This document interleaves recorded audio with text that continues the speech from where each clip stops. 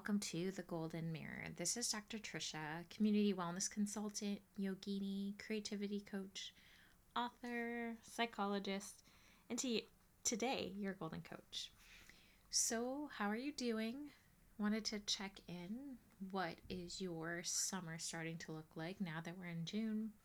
Are you traveling? Are you spending time outside, gardening, swimming, visiting with friends, or just enjoying your time indoors? One of the things I decided to do recently, I've been taking classes online, writing classes. I love to write. I teach creative writing, but also I take writing classes right now with Julia Cameron and an ongoing Artist Way group, which I actually teach as well, but I'm a student in this one, and it's encouraged me to just try out different artistic modalities. So getting back into doing various forms of collage. I picked up the ukulele again. But I decided to take up drawing classes. And this one drawing class, it's actually a DVD I bought. I bought this package about drawing from the right side of your brain. And there was an activity I did today. I just started it. I just got the kit the other day. In that you draw upside down for an hour. So there is an example of a Picasso drawing a Picasso print, and you are supposed to take it, flip it upside down, and you also draw upside down. And the reason is we have hope I get this right, the left side of the brain, left side of the brain, right-handed, so more logical, verbal, following rules of what things have to be. Again, the critical mind might be there. And a lot of times when we draw, we come from that state of mind. Like it has to look a particular way. There was another exercise where you were drawing something and verbalizing what it was as you were outlining it. And that can get you stuck. And so to get unstuck, we were encouraged to draw upside down. And in doing that, you're not thinking, okay, this has to be lips or this is an arm. You're just thinking, what does this shape look like? How is it in juxtaposition to the other shapes? Again, you're not focusing on the end result or this needs to look like a lip or an eye or whatever. Just what does this shape particularly, how do I draw the shape? So it reminded me of this concept in the spiritual world. I know Eckhart Tolle has talked about this, but Adyashanti had a talk with Oprah, who's a spiritual teacher, philosopher, and they were having this conversation about naming. And there is a lot of power to name things, but sometimes it can take away our creativity. So there's this quote that he had said on the show: once you give a bird a name, you no longer see the bird. Try to go through life without naming things. That brings the wonder back. You're living in abstraction, no longer an intimate experience with life. That's what we crave, an intimate experience with existence. So, and then he goes on to say, I just want to add it because it is so poignant. That's what attracts us to the innocence of children. They feel the wonder of the world. They know they don't know. Adults, we think we know. Just because we can call something a tree doesn't mean we know what it is. Our labels can disconnect us from intimate experience of existence. So, holding those two things in my hand, or in one's hand if you've experienced the same thing, and it's the metaphor drawing, like, okay, this is what a lip looks like from what I think how it should be drawn. And we get so stuck on how we think it should be that we lose the essence of what we're really seeing. And the same concept with how the sense of wonderment or experiencing the world. We think, like he gave examples, like this is a tree or this is what a bird should be like. And we get lost of like the amazement of again, that sense of mindfulness, of being present with that.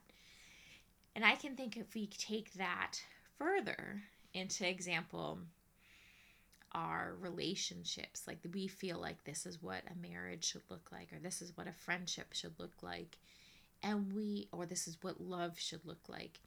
And in trying to define something, we lose what that is that we're actually experiencing. I know I'm throwing all these different things in there. Watched Soul again the other day, the Pixar movie, and looking at that and what the purpose and meaning of life is. And he had this this feeling that it needed to be what one did for their career. Like, he wanted to be a jazz musician, and so that was his purpose, and that was the meaning of life. But what was discovered is the meaning of life is in everyday life. It's being present, it's being mindful instead of having it defined to one thing. When we define life or experiences in a label, then it tightens us, right? It constricts us. It's almost like a jacket we try to put on that just really doesn't fit, right? We're so much more than what that label is. And I know these are really big principles, and just like for me drawing something upside down, right? But that spawned a lot of other thoughts that arose in my head with this. And I want you to think in your life, how are the labels or how you name particular things inhibiting you, prohibiting you from actually experiencing the totality of your life? I want you to reflect on that. For example, I keep giving examples, but it's important. What this past year looked like. So for so many of us, I usually count a year by the number of experiences I have, or the places I traveled to, or if I made a particular amount of savings, or just accomplishments, right? Like goals.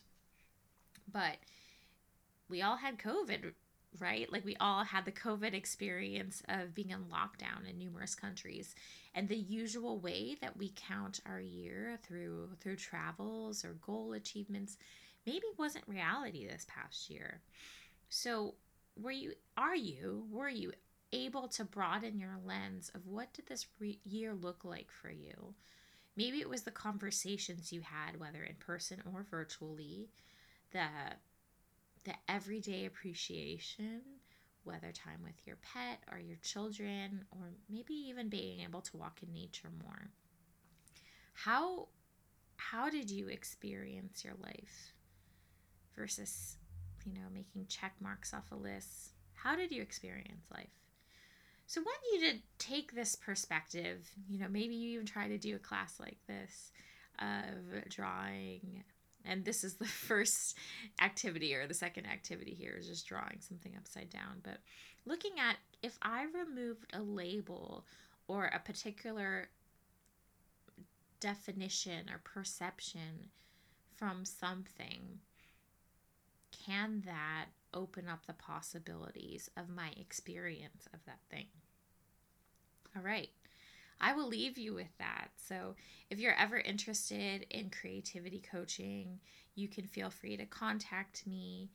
My website is www.drtricia.co. Feel free to give me any ratings, hopefully positive ratings, on wherever you listen to your podcast. And remember, through presence and unfolding, do you find the treasure you're holding? Stay gold. Till next time.